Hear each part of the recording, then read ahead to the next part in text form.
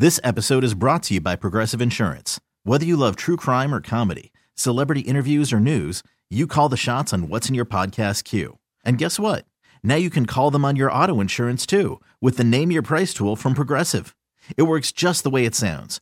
You tell Progressive how much you want to pay for car insurance, and they'll show you coverage options that fit your budget. Get your quote today at Progressive.com to join the over 28 million drivers who trust Progressive. Progressive Casualty Insurance Company and Affiliates. Price and coverage match limited by state law. You could spend the weekend doing the same old whatever, or you could conquer the weekend in the all-new Hyundai Santa Fe. Visit HyundaiUSA.com for more details. Hyundai, there's joy in every journey. Welcome to Warriors Wrap-Up. And off Curry takes another three. It's up and good! He's got 62! On 95.7, The Game. Pass to Wiseman off the pick, and he flies in for a dunk. Jam! Oh, by Oubre! He caught it right at the restricted area and slammed it home with a left hand. Here's John Dickinson and Ryan Covey. Curry fakes, guarded by Conley. Off the screen, Curry dribbles in, cruising the baseline, hook pass to Draymond, back to Curry, quick release, it's up and good, it's a three! And Stephen Curry is now second place all-time in the three-point caravan, 2,561. Only Ray Allen has made more in the NBA. One of the bright spots, maybe the lone bright spot for the Warriors tonight in Salt Lake City, as Stephen Curry moves into that number 2 spot in all-time three-pointers made. Stephen Curry would finish with 24 points. He knocked down 5 threes. He needed 4 on the night to pass Reggie Miller and move into number 2. Now only Ray Allen remains. We welcome you into Warriors Wrap-Up here on 95.7 The Game. Tough night for the Warriors. They lose to the Jazz 127-108. 888-957-9570. 888-957-9570 as the Warriors now dip to 8-8. It was a game where they trailed by as many as 40 in losing by 19, 127-108. Ryan Covey, do I have you with me here at the beginning of this one? I hope ugly night. You do. I'm here. Yeah, I got you, brother. Cool. Well, then let's roll, baby. No, who cares how it sounds in my ears, as long as it sounds good to the people's ears. That's the only thing that matters. Yeah, this was ugly tonight, JD. And the two things that I said, be mindful of tonight. Get off to a good start and get out and defend the perimeter. Well, they did neither, and they paid the price. Jazz are damn good. We know that, but the Warriors got their tails kicked tonight. The reserves, I thought, had a nice showing in the fourth quarter, and that was it. Yeah, that was it, and mentioned Steph off the top, obviously moving into number 2 all-time in terms of three-point field goals made. I think, look, we talked about it on the pregame. The Jazz are really good. They're balanced. They're deep. They love to shoot the three, and they do shoot the three very well. And the one thing you couldn't do was let them get a bunch of open looks early, and the Warriors let them get a bunch of open looks early. They knocked down 4 threes in the first couple of minutes. The Warriors were down 14-0 and 19-2. That's exactly what the Warriors couldn't let happen to them tonight, and they did. And they were in a hole against the hottest team in the NBA, and they did claw their way back to cut it within 5 in the second quarter. But the theme of the night is the Warriors starting lineup. It continues to struggle, Covey, and I tweeted it out at halftime. I mean, just woeful plus-minus numbers for the Warriors in terms of their starters at the break. I'll run through it. Draymond Green, minus 24. Wiggins, minus 25. Wiseman, minus 26. Steph at minus 23. And, Kelly Oubre, he was out there for all of the 30 that the Warriors wound up down at the half. A minus 30, and that was the score at halftime, 77-47. We've talked a lot about it, gone back and forth. I'm starting to move more toward the line of thinking that Steve Kerr may need to make some kind of an adjustment to the starting lineup here sooner rather than later. Well, I feel like the defense has slipped. I mean, there's no question. And unfortunately, that Knicks game preceded this, so it wasn't like you can look at this as an outlier. And, look, they were able to come back against the Clippers and the Lakers, but you don't make a living with double-digit comebacks versus top-end teams. It just doesn't work that way, especially on the road. And Utah's one of those barns. And, look, we know the Warriors had the travel issues getting in late last night. We know Utah had won 7 in a row coming in by an average of 15 points. They were absolutely rolling. But I said I didn't need the Warriors to win this game tonight, but I needed them to show up. And giving up 39 in the first and 38 in the second, that's not showing up. And they got their butts kicked tonight. So it'll be back to the drawing board. What you can't do, though, JD, is go too crazy around this. I mean, a loss is a loss is a loss. It only counts as one, although it feels like they've taken more than 2 in the last couple of days. It feels like they've got beat about 5 times in the last 2 games. But regardless, it's just a 2-game losing streak. You got a couple games with the Timberwolves coming up. Obviously winnable games. Both will be at Chase Center. So back to the drawing board. Let's recommit themselves to the defensive side of the game in particular, and get back at it. Look, the Warriors are a middle-of-the-pack team, and middle-of-the-pack teams typically are around 500, and that's right where they are right now.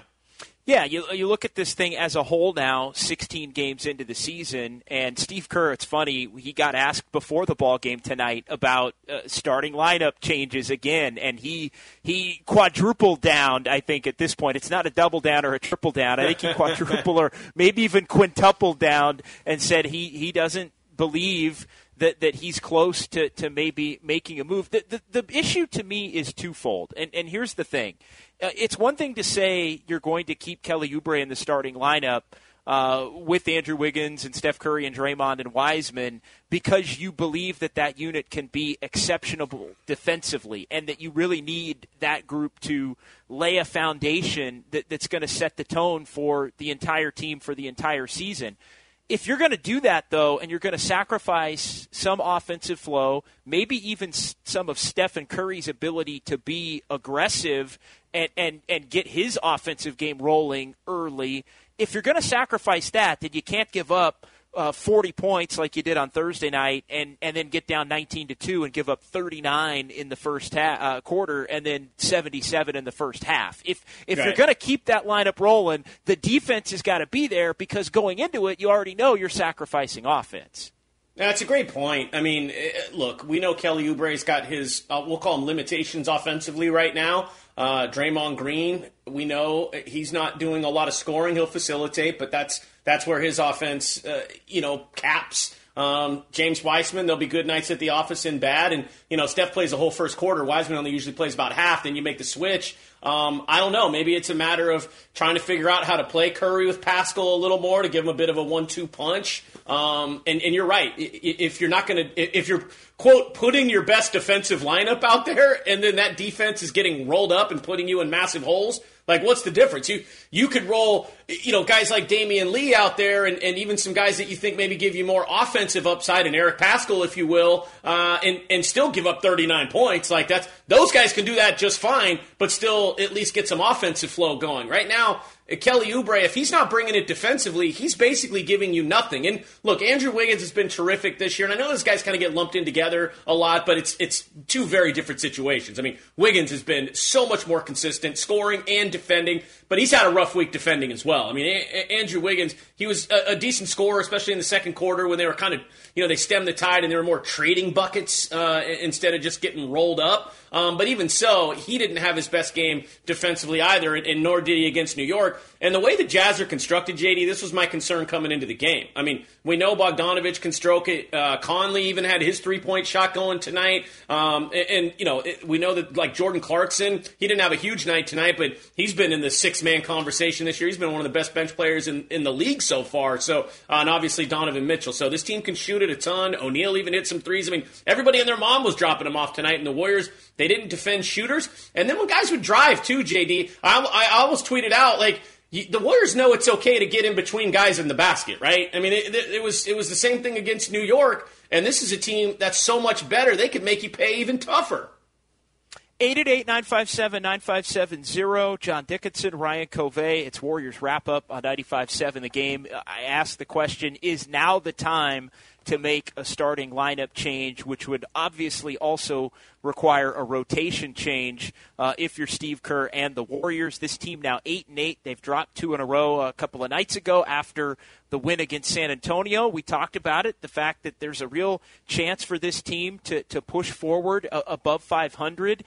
Even if they went into Salt Lake City and didn't win, now's where you feel the loss against the Knicks a little bit more. When you take that loss and things start to turn, and then you go into Salt Lake City and you get run out by a team that's playing as well as the Jazz, it sets up some pressure for this team, again, moving forward. Really, I think for the first time in a while at 8-8, and now you're going home, and let's be honest, you got Minnesota a couple of times, and then you're going to Phoenix, and then you got the Detroit Pistons at Chase Center a week from tonight. And the reality is now the Warriors, you can say 8-8, and this is what this team is, and I think we all, for the most part, understand that. But now it becomes go time again for this team. They need to be 11-9. They need to win. They need to win both Minnesota games and the Phoenix game. You take your chances, and at a minimum that Detroit game. And in January, 11-9, and a week from tonight, we'll maybe be having a different conversation. Because of the layout of that schedule, and because Steve Kerr has said, hey, I'm going to give it 20 games a couple of different times, it kind of makes me think that he's going to let it go one more, almost go game to game with it now. And if they play well against Minnesota, he'll ride it out a little while longer. But to me, you're one step away. You're one more bad game away from having to make some of those changes that I think people have already been longing to see. Yeah, I think that's a great point. I mean, look, the Knick game was on the heels of 2 very comprehensive wins, so those just don't go away, right? I mean, the Knick game, you hit on it perfectly in the pregame. They were kind of feeling themselves a bit, and they got burned. Tonight, you got smoked by a much better basketball team, but the compete level wasn't there. And look, Steve Kerr's job is to go in that bag of tricks, to go in that playbook of his and find some solutions. So if you keep running out the same lineup and they keep getting rolled up, like you're forced to make a change. So I think, too, JD, you're right on the game-to-game basis thing, because figure this. You lose your next game, well, that means you just lost to the Minnesota Timberwolves. So if ever there was a time to make a change, and guess what? You got the Timberwolves coming up the following game after that. So, and then you'll need to get that win just to get back to 500. So clearly, if you lose to the Minnesota Timberwolves, I don't even care if it's a close game. Even if you, quote, play well in stretches, like, it doesn't matter. Unless Oubre goes off or something, or Wiseman, and it's other guys that don't bring it, I don't think there's really a scenario where they don't beat the Timberwolves and Steve Kerr doesn't make lineup changes, right? I mean, that's price of admission stuff, bro. 888-957-9570. We're going to hear from Steve Kerr. We're also going to hear from Steph Curry, a real cool moment during Steph Curry's post-game Zoom press conference that we're going to get to and play for you here between now and about 9:40, 9:45 or so. We'll keep things rolling here on Warriors Wrap Up. Let's get to Cleve in San Jose. Cleve, you're on 95.7 The Game. Hey, how you doing? What's up, Cleve? How are you?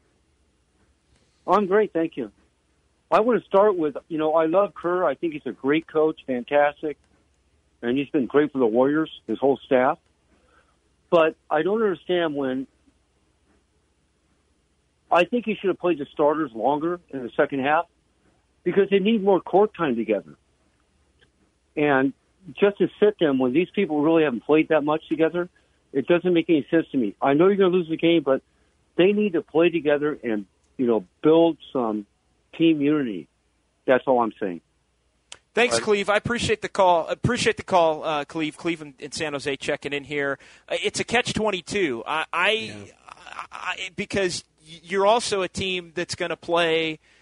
The games are coming rapid fire, and I think the Warriors looked a little tired on Thursday. I think going to Salt Lake City and coming back doesn't help that. And then you're going Monday, Wednesday, Thursday, Saturday before you get 2 days before your next game that first week of February. I think Steve Kerr was caught between maybe wanting to do that, but you're also getting your tail kicked, and I think you also want to make sure that you're resting guys that you're going to need, because the margin for error is so slim. you need those minutes to translate Monday, frankly, and into a win against Minnesota like we're talking about, more than you need them to get court time against a team that's tied for the best record in the NBA now.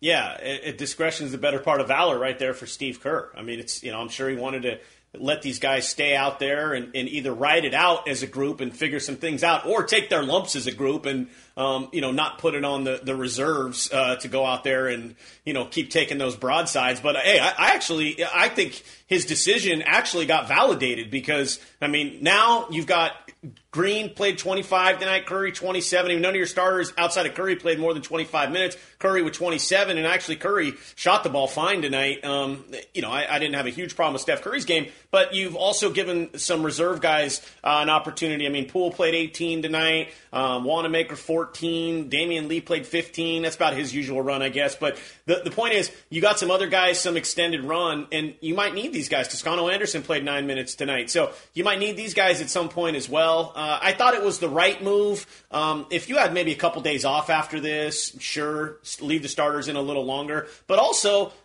there's also part of it too, JD. Starters kind of didn't deserve to be out there either, right? Hey, maybe it's like when your quarterback goes out there and throws 3 picks. We're not giving your job to the other guy, but we're gonna let him play for a while because this ain't your night. Maybe sit down and watch over here for a while. Your services won't be required for the rest of the night. 888-957-9570. Let's hear a little bit from Steve Kerr here following the ball game, talking about the ball game tonight, first and foremost here, and getting down big in Utah and losing. Yeah, it was tough. Utah came out on fire. They executed their offense beautifully. We weren't rotating well, but they really spaced us out. And 14-0, before you knew it. And like you said, 19-2. So it was a rough go out there. And we climbed back in it. Our second group did a good job getting back in it, but obviously it was not our night. And before we react to that, I want to play another one here because the question did come up, as you knew it would, regarding the starting lineup and where the Warriors are at. And every time the Warriors don't play well, this question comes up. Like I said, it came up before the game. Steve Kerr with a little bit of a different tone about it, though, after the game. Let's go ahead and roll this. The main thing is our defense. We have to be playing with energy and focus, and we got to get after it at that end of the floor. But there's no doubt that, we have to assess everything as a staff, as an organization, how we're looking at this season. What our goals are. Everything is up for adjustments. That tells me that he's closer to making a change than he's ever been, even if he didn't want to go there 2.5 hours earlier. Yeah, and look, the results bear that out. At some point, you need to make a change. So that's fine. And look, he said 20 games. We'll be at 20 games after this stretch, a couple against the T-Wolves, Phoenix, and then Detroit, right? So that's 20. But I think, like you said, that change will probably come a little bit sooner. It might even come as soon as their first game against the T-Wolves. Either way, though, whether Kelly Oubre is starting or coming off the bench, however they roll the rotation, these guys just need to play better defense. The effort the last couple of nights has been, I'll just say, putrid. That's the best way to describe it. And here's the thing. We'd seen them make great strides in that area. We saw them look awful to start the year. Then they found a bit of a flow. That 7-game homestand was a huge part of it. But the consistency hasn't been there. And the efforts night to night, even within games, they've got stretches. And all teams go through it. I understand that. And I think we're all aware that this is still a work in progress. But there's a difference between working out the kinks and y'all just didn't show up. And I think this is 2 nights in a row where they just straight up didn't show up. Yeah, let's hear from Steph Curry on the struggling starting lineup, because he had an interesting take as well on the defense right out of the chute in this one tonight. It's work in progress. Obviously, the numbers aren't great, but we just trying to figure it out. Obviously, offensively, if we don't make shots, the sense of urgency, there's a lot of that pressure and expectation on us defensively, and we fought for the most part down the last 6 minutes of that first quarter, make it respectable. just couldn't put anything together and sustain it to make it a game. So we do have stuff to figure out, obviously. I don't have the answers right now. So, yeah, Steph doesn't have the answers. Actually, there was another a piece that maybe we can play a little bit later where he was talking about basically the starting lineup needing to have a better attention to detail as to what the opponent likes to do. And he referenced the three-point shot of the Jazz. Like, hey, the Jazz love to shoot the three, and we came out and gave them 4 open threes in the first couple of minutes of the game and got down 14-0 because they knocked down all 4 of them. And you know that is the tone of, you know, that's Steph is usually not the guy that will be. He's honest, but he's not overly critical, and that bite told me something. That quote told me something like, hey, like, it ain't working right now. And it was almost maybe a little bit of a subtle plea in a way. So we'll try to rack that one up, but I wanted you to react to that as well. Yeah, and it wasn't Mitchell and Bogdanovich hitting threes early. I mean, Royce O'Neal hit a couple early. Conley hit one. So they'll come from all over the place. And, I mean, look, I just talk about this team for a living, and I could have told you coming in, you need to get out and defend the perimeter. That was my key to the game coming in. And so, I mean, if I know that, they should damn well know that. And again, like, ball movement, like when teams are moving the ball, Chris, playing catch up is tough when you're kind of reacting. And then, you know, you kind of get the head down a little bit and you're always a step slow, and they just kind of looked a little sluggish tonight. And the Jazz looked up for this one too. I mean, there's no doubt about it. It was kind of the perfect storm. But the Jazz didn't do anything that the Warriors didn't think they were going to do coming in. They're going to, you know, make the extra pass and you know, they're going to set guys up for open shots and they're going to shoot a ton of threes. And that's what they did tonight. And if you're not going to at least put your hands up and defend somebody and get out and contest those shots, like that's the minimum requirement at the NBA level. Get out and at least get a hand up and contest a shot. Guys are shooting with guys, you know, 2-3 feet wide open. Like that's unacceptable. Warriors wrap up. John Dickinson, Ryan Covey on 95.7 The Game. Jazz beat the Warriors 127-108. So the Dubs now 8-8 on the season. It was a special night for Stephen Curry. One of the lone bright spots for the Warriors in this one is Steph passes Reggie Miller for number 2 all-time in career three-pointers made. We're going to hear from Steph Curry on that, and there was a surprise guest in the post-game Zoom room. We'll have that audio for you as well. Still time for some phone calls. Is it time to make a lineup change if you're Steve Kerr after the starters were throttled again in this one by the Jazz? We'll get to all of that coming up. It's Warriors wrap-up on 95.7 The Game.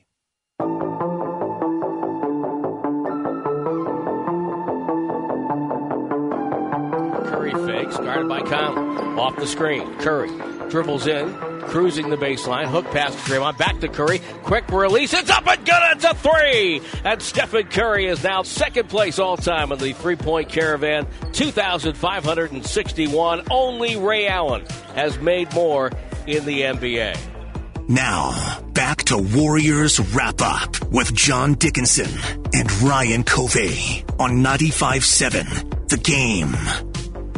Darn right we're playing that twice, Covey. We played it at the top of the show. We're playing it again. That's big time. Steph Curry, number 2 on the all-time three-pointers made list, and he's chasing Ray Allen. I mean, it's only a matter of when, not if, for Steph Curry, but really one of the thrilling moments of the night, really the lone one for the Warriors, is Steph moving up to number 2 on that list. Really cool tonight for Steph.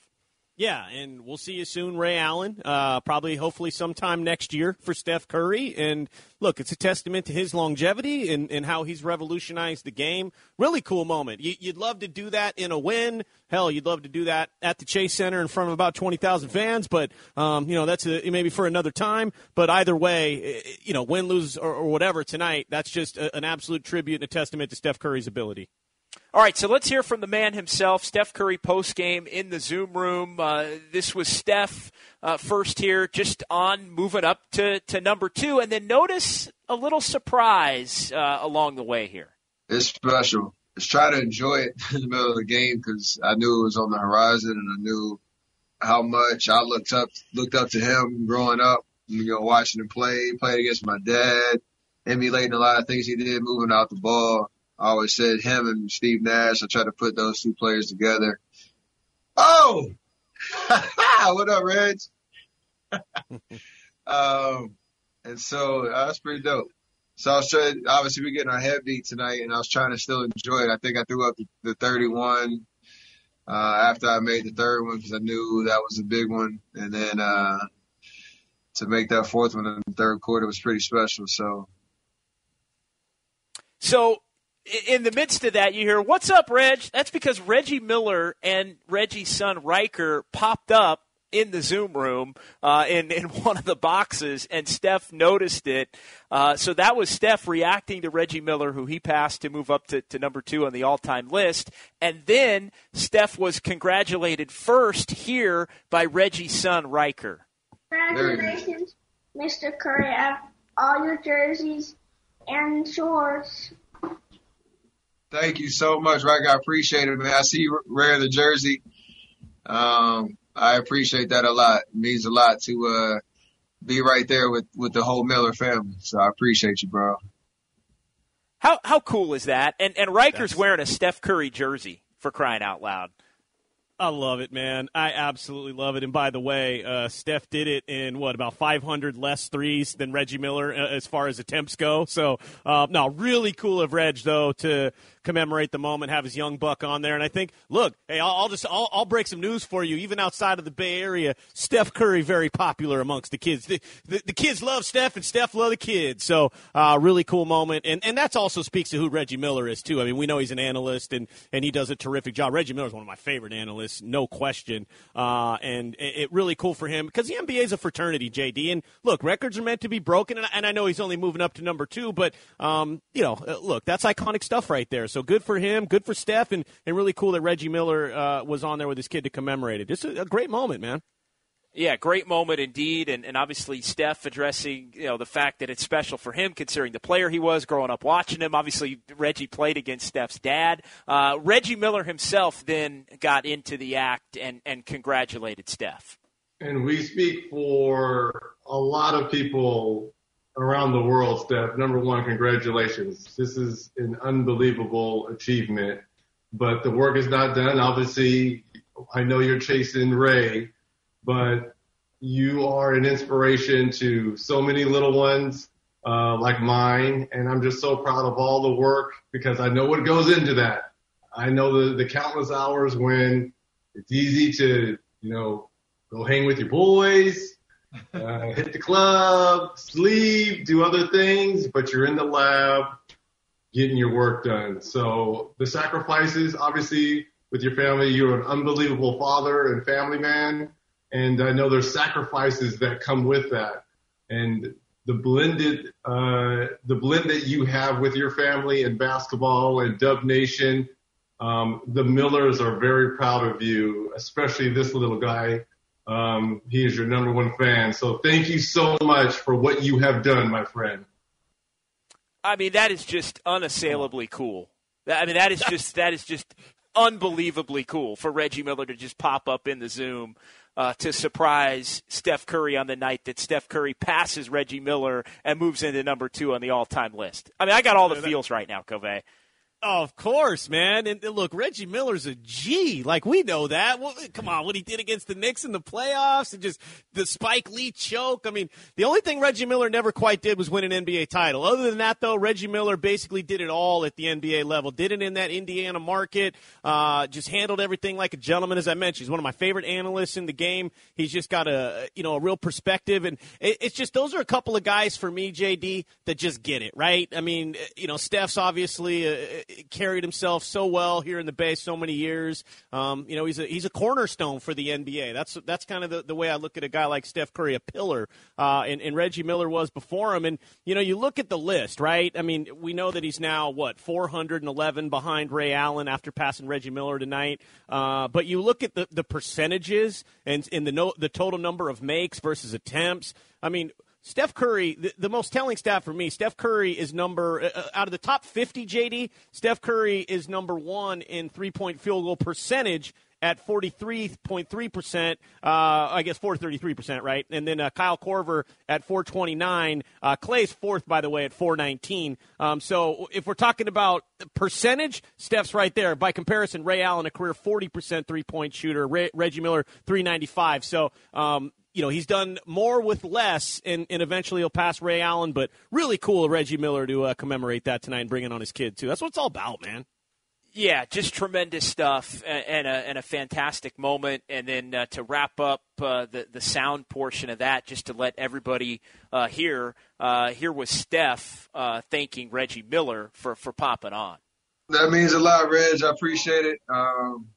Like you said, I know I have a lot more to take, but to try to live out all those, that competitive juice, the work that goes in, the appreciation of every game I get to play, and to shoot the ball at this level, obviously doing a lot of other things, but to follow your footsteps in that regard, it means a lot. So I appreciate the support. You and Ray have been, if I'm chasing any record, to have two guys that have reached back and encouraged me the way that y'all have, it means a lot. So I'll pass that torch on as well, but I appreciate you, man. And thanks for all the support.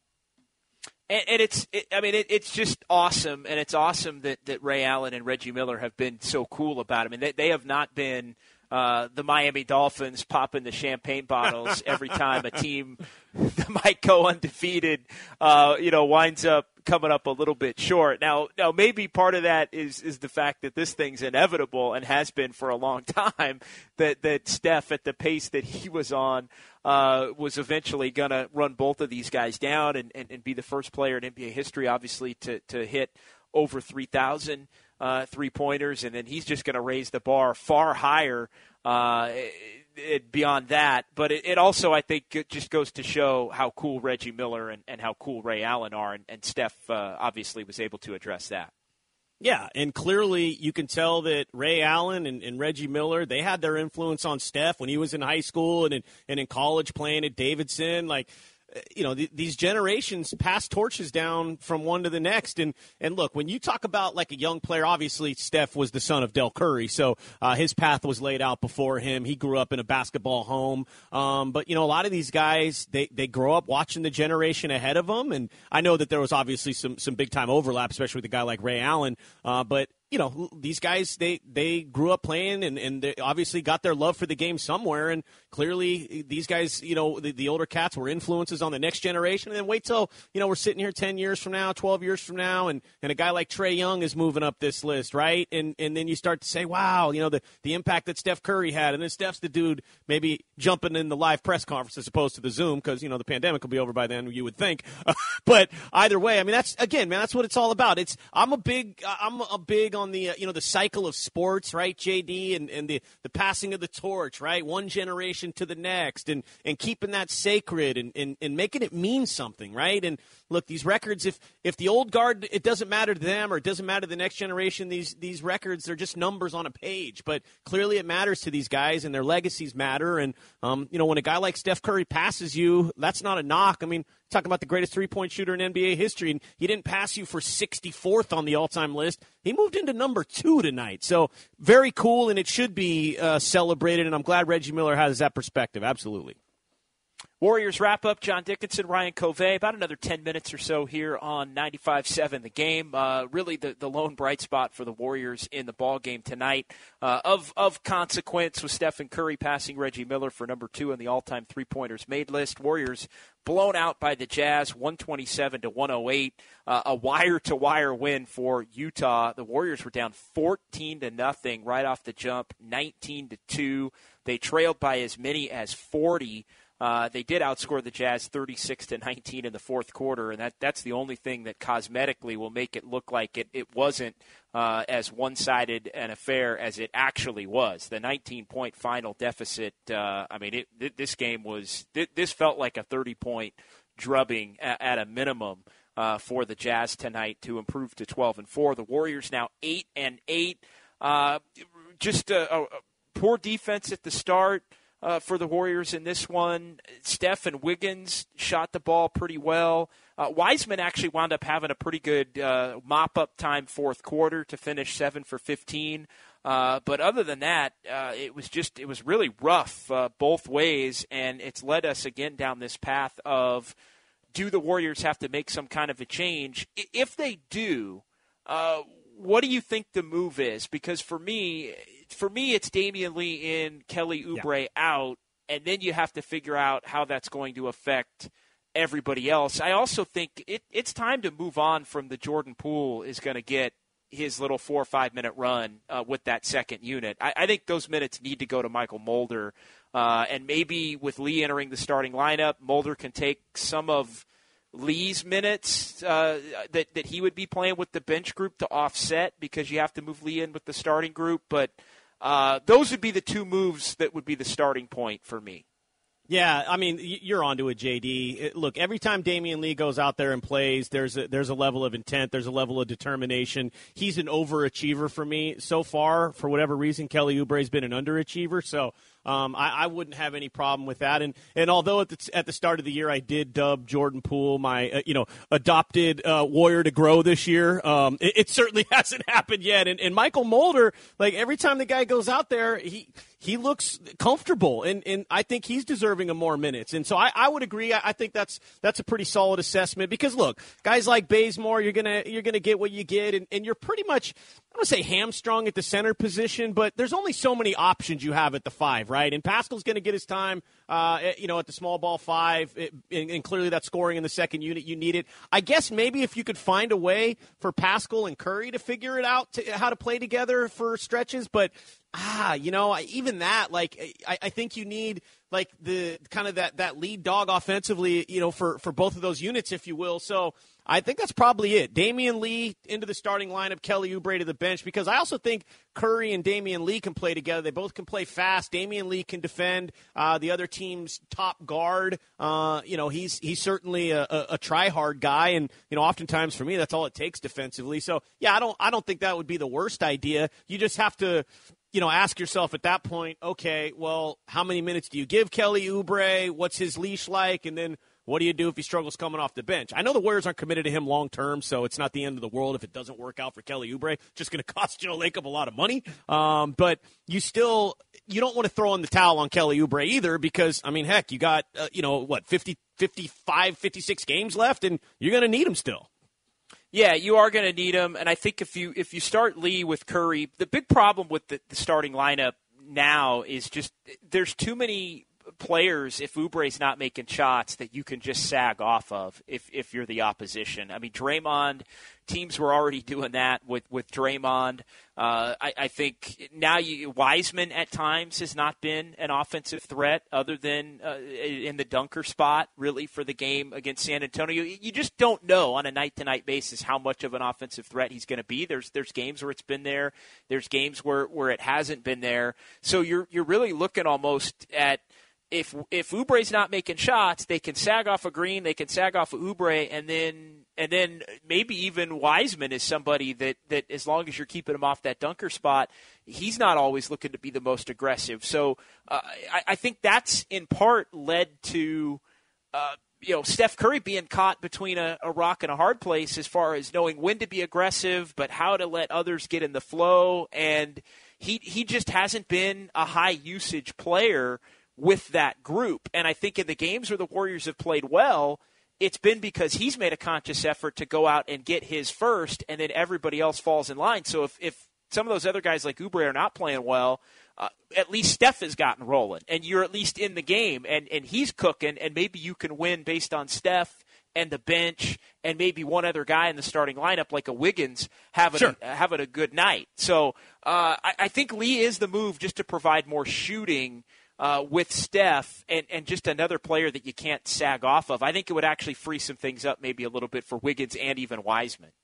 Yeah, absolutely. It's just too easy to defend the Warriors right now. And here's the other thing, too, and the offense is critical. I mean, we know that. But if the Warriors are just letting the other team go down and fill it up, at will, with all these uncontested shots, like, it's really not going to matter. We know the Warriors don't have the kind of firepower to trade blows with the Jazz to the tune of Utah putting up, whatever it was, 77 points in the first half tonight. Like, the Warriors don't have that kind of firepower. You could do it for a spurt here, a quarter there, but certainly not for 48 minutes. So they need to have defensive stretches where they slow the game down and kind of set the tone like that. But either way, I mean, it's kind of a mess at both ends right now. And yes, the offense is critical. And when Oubre's not scoring and Draymond's not giving you any scoring, which he hasn't for some time now, it makes it all the focus is on Steph Curry, and he has to work twice as hard to get his shots up. But